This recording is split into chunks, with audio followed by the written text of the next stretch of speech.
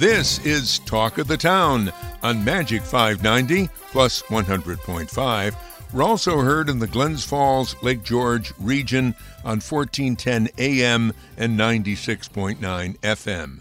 I'm Bob Cudmore. Our guest today is Sara Foss, news columnist for the Daily Gazette newspaper. How you doing, Sara? I'm good, thank you. Well, good to have you on. We're going to talk about a very serious topic at the beginning, which you've written about and the Gazette did quite a bit of coverage of not too long ago. It's an ongoing story, suicide prevention. We're told today that we have to talk about suicide. What do you make of this? I think this is a topic, it's very troubling, when you tell people, I wrote about my brother-in-law's death, that there's been a suicide of someone close to you. I think the visceral reaction for a lot of people is to almost, recoil in horror, because it is horrifying. I mean, I think it's a normal reaction to something that to a lot of people seems sort of inexplicable, hard to comprehend. Why would someone do that? These types of questions that sort of roll through your mind. And I think if you look at the numbers, 47,000 Americans, I think in 2017, died by suicide. It suggests that it's actually a fairly, common event. So even if it horrifies us, it's something that occurs with some regularity, every single day in America. And so we talk a lot about, I think, other troubling things like, cancer. There used to be a time when people didn't talk about that. Mm-hmm. There's been an effort to talk more about, sexual assault and rape and, the impact on victims and that sort of thing. It's kind of coming forward to tell these stories and to try to put across the idea that this is something that happens and it's something we should try to wrap our minds around and see what we can do to address it, prevent it if possible. And I think, suicide is something that, because it's such a shock to people, hasn't, fully, kind of come out of the closet in quite the same way. I think, there can be feelings of shame that people have. It's something I personally have, feeling, ashamed of, my brother-in-law, but I think it's still a fairly common emotion for people to sort of experience and struggle with, along with, feelings of survivor guilt. Could you have done something? And, there's no reason to struggle with those feelings alone. There's plenty of people who understand what it's like, and I think, kind of a broader discussion of these issues. What are the warning signs? How could you recognize that someone might be feeling suicidal? I think that could go a long way towards sort of perhaps trying to get these suicide numbers each year, people who take their own lives, which have been rising, to start ticking back down again. And I had said suicide prevention, but in your case, you're talking about a man who had committed suicide, your brother-in-law, I believe, and so there's also a value to that. I mean, to the family to talk about it instead of just, as they used to say, putting on a brave face and continuing. Right. Yeah, I think we've talked a lot about it to some extent. I think we do talk about it, and I think he had children. You sort of have to figure out a way to explain it to them, to kind of, and at each developmental stage, you kind of have to elaborate a little bit on what happened. So, I think it's something where we have discussed it, and I don't know, I mean, does it make you feel better? I don't know, but I think not discussing it might make you feel worse in the long run. And then, it's sort of like, we love Tom. So, I mean, how to kind of keep his memory alive as you move forward, especially for his children, the idea that this is someone who, however, his death kind of came across, we would talk about like he's, still that, he's that person that we love. I think it would be good for his kids to, to hear about his, their father. So. talking with Sara Foss, news columnist for the Daily Gazette. You also did a column recently about nursing homes for the elderly primarily. And there's one, from time to time there are different stories about nursing homes doing wrong or not doing well. And there's been a story out of Saratoga County recently that got your attention. Can you talk about that? Right. What used to be the county nursing home, really just 4 years ago, Maplewood Manor, run by the county, so publicly funded. It was privatized 4 years ago, sold to a company out of Long Island. And since then, it's been placed on a federal watch list of the most kind of troubled facilities in the nation, with a list of kind of, quality of care concerns and complaints from patients. That's what sort of landed it on these lists. From the story our reporter John Cropley wrote, it's kind of like at any time, just 88 of the 15,000 nursing homes in the U.S. are on this list. So it's not a lot of them. So you have to sort of distinguish yourself to get, in not a good way, to get placed on this list. So I think there's some questions of was privatization, with this particular company at least, was this a good idea? Mm-hmm. It seems that the quality of care has really deteriorated there, and the people who go to a county nursing home, by and large, those are people without as much means as other seniors who are not able to live on their own and stay in their homes. So there's been a trend. A lot of counties have gotten rid of their nursing homes. They've decided this is not, a cost they want to burden themselves in. Schenectady County is one of the counties that actually invested in a new nursing home. And so I think there's a larger question of how do we care for vulnerable seniors. And,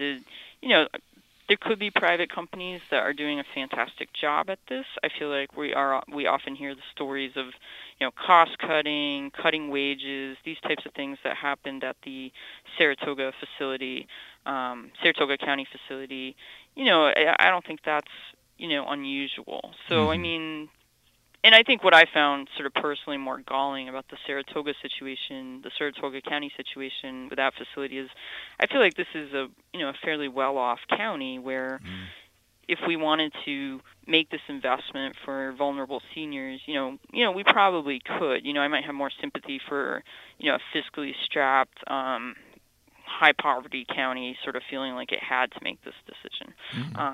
But, in a county with more resources, I think, why do we feel like we have to make that decision that we can't make this investment? Well, two other examples that I'm sort of familiar with are from covering them when I did media up in Montgomery County. Montgomery County ended up privatizing its nursing home. But as you say, this was a county at the time anyway that was really in financial straits, and I believe it's been okay with the new owners of it's called the River Ridge facility in Amsterdam. But on the other side of the coin, on this program, I've interviewed the Albany County executive frequently, Dan McCoy, and he's adamant that the nursing home is something he wants to keep, and they want to provide the care at the Albany County nursing home. Yeah, it's a choice different counties make. I did a story years ago about why was Schenectady County deciding to keep its facility, and at the time I think Albany County was actually sort of really like, we should get rid of it. And I think, they cited changing demographics, more people staying at home. Do we really need nursing homes? And it's like, maybe we don't need as many nursing home beds. Maybe there's fewer people who need this care. But, I think there's always going to be some. People don't go to nursing homes because they really want to go. It's because they don't have a lot of options left to them. So I think there's always going to be some people like that in our communities. Yep. We're talking with Sara Foss, news columnist for the Daily Gazette. Let me go into a different topic area. Your newspaper's done a lot of coverage in the media in general about the Johnstown schools. The Johnstown School District budget had a large tax increase for property owners. It was defeated. I believe just very recently it was turned down again. the effect has been what? What have they had to do in Johnstown to try to get over the fact that they don't have the revenue they used to have? Right. They've had to cut a bunch of teachers. I think that was a story from last week. How can we save $825,000? Not all of it is quite settled. I know there's a big fundraising. They had always maintained if we don't get this tax increase, we will cut all our sports. And I think now there's a push to try to save them. That involves if we can raise a certain amount of money from the community, we can do this. They're looking at other options like a distance learning program, which would allow students to take classes at other schools if they're not offered in the district. Extracurriculars. It's not clear to me how many or whether all of them will be cut, but I think the idea is a lot of them would be. So things are sort of in motion over there. Certainly as it was presented, it was all this stuff is going to be cut, and we won't have extracurriculars, and we're going to lose a lot of teachers and electives. And I think, we are going to see that. We're going to see those consequences of that vote. Vaccines are in the news. Cases of measles are increasing in New York State, especially in Brooklyn and Rockland County downtown. One issue has been the government granting religious exemptions to people opposing vaccination. Do you think it's time to end the exemption? Yeah, I do. I think, the fact that we're seeing this increase in measles, which is a preventable disease that we've had tremendous success in preventing through vaccines, that shouldn't be occurring, this increase. And part of the reason it's occurring is because when you make it easier for people to not get vaccinated, there's going to be people who take advantage of that. I think if you tighten it up, we'll see fewer people opting out. I do think there's an education piece that goes along with this where perhaps we have to have a big push to kind of, have vaccines been a victim of their own success? I don't know, but, to sort of like tout the benefits of vaccines and what they can do. I think, the anti-vaccination movement has had, they've been fairly loud, and certainly the debunked study that vaccines might cause autism, that did some damage. There are people who still believe that, even though it's sort of been, basically disproven. And, it will take, there may be people who always believe that, no matter what doctors and pediatricians, are telling them. I don't think you're ever going to have a 100% vaccination rate. There's going to be people who can't do it because they have compromised immune systems and they have a medical reason not to. But you do want sort of this basic, a pretty high percentage of your population vaccinated because that, protects the larger group and it protects the people who aren't vaccinated. And in these places where we're seeing these outbreaks, it's where that vaccination rate has really fallen below that ideal benchmark. And so, I don't like to be heavy-handed with things, but I don't think this religious exemption, what is the religious roots of this people opting out? I think it's just a tool for people to be like, it's my religious belief, and who can say it's not? I guess I don't find it a very credible reason. Okay.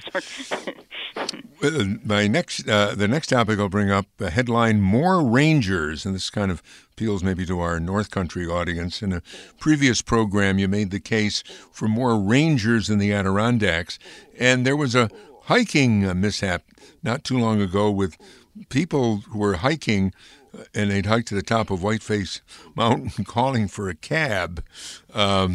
Does that help make the case for more rangers? Well, it's a funny story. That's why it's a good one to highlight. But I think, what really makes the case is just when you look at raw numbers. And I'll go back to that, the calling for a cab from Whiteface in a second. But when you look at how many more people are going to the Adirondacks to hike and how much more land they actually have up there, to me it seems like a pretty simple case. Like, this is not a staff that has seen a substantial increase that kind of corresponds to the idea that more people are hiking. And I think my thing with more hikers going up there is I think there's just a high, you're seeing more people who have kind of heard that this is a place to go and do this cool stuff. I think you're just seeing a lot more inexperienced people head out there. And with that kind of climb and sort of your hiker who doesn't realize that Whiteface is actually a pretty rigorous hike. It's not going to take you 45 minutes, as those people who called for the cab seem to believe, because they claim someone had told them that. It's always a good question, who told them that? But, it's like, you can't, could you hail a cab from Whiteface in a different season when the road wasn't closed? I mean, even that's sort of an interesting question. But regardless, it's like, I think these are hikers who had really no idea what they were getting into, and I think we're seeing more of those people as this boom in, Adirondack tourism has kind of, taken off. And so that creates just more work for rangers, because when there's less experienced people, more of them, roaming around up there in the woods, that, I think the potential for people getting into some trouble, it goes up a bit. So, it's not like these are, and we all know people. I have friends who, they heard Giant was an easy hike, the High Peak Giant, and maybe it's easy compared to some of the other high peaks, but there's nothing easy. There's nothing easy about hiking a high peak. And they were, my friends were like, "Oh, we went up in tennis shoes, and it was really hard." And I mean, they weren't found by rangers, but I mean, there's a lot of people like that going up there, and most of them they do okay. But I mean, there are those exceptions, and those are the ones you see popping up in incident reports. Let me ask you a regular question. We've been talking about the possibility of legalizing recreational marijuana, but there was some news coverage this past month about locking up many lower-level pot offenders, and in Schenectady County, it turned out that many more African Americans are locked up than white people. What is your take on that? Right. I mean, one of the reasons that's troubling is that I think the research generally shows that, white and black people, whites and minorities, they smoke, buy marijuana at roughly the same rates. And so to see that, 74% of the arrests are, people of color in the city, I mean, they're not using marijuana at rates so much higher than white people that it really kind of justifies those types of numbers. I mean, personally, I think it's a reflection of where Schenectady police are going. They're doing a lot of policing in minority neighborhoods for whatever reason, if that's where their calls are coming from, if that's what they perceive as being crime hotspots. It's a reflection of where they're going on calls, I think, and what they're doing.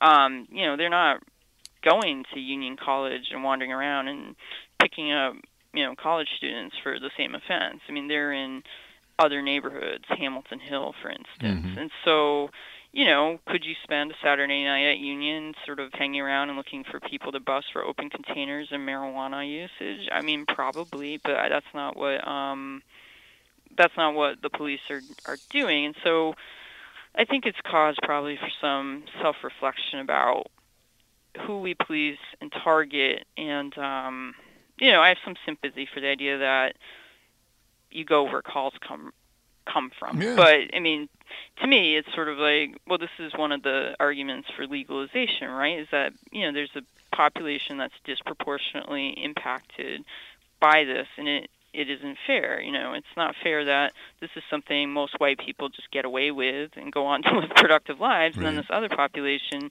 they may end up in jail with a criminal record, and it can hamper them down the road in searching for a job, sort of what for many people would be a comparable, perhaps, youthful indiscretion. So. And let me end with maybe a little bit of good news. You previously wrote about a grassroots venture capital organization called the Wolf Pack, and they've got a client.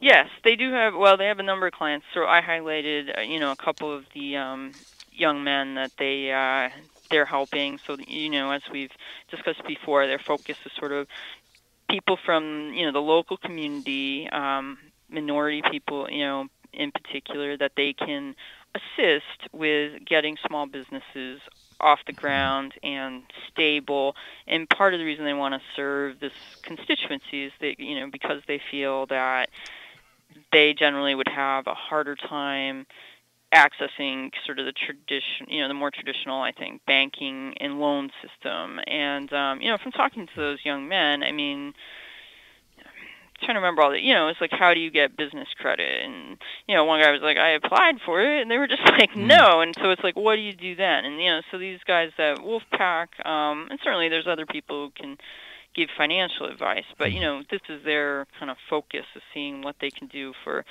people by and large who live in Schenectady or have ties to it and who are trying to establish, businesses that they run and operate. And at this point, they're smaller shops, and a lot of them are doing sort of artisanal things. I mean, the guy I focused on was he had his own line of kind of motivational clothing that he had sort of developed and sold through the web, and so.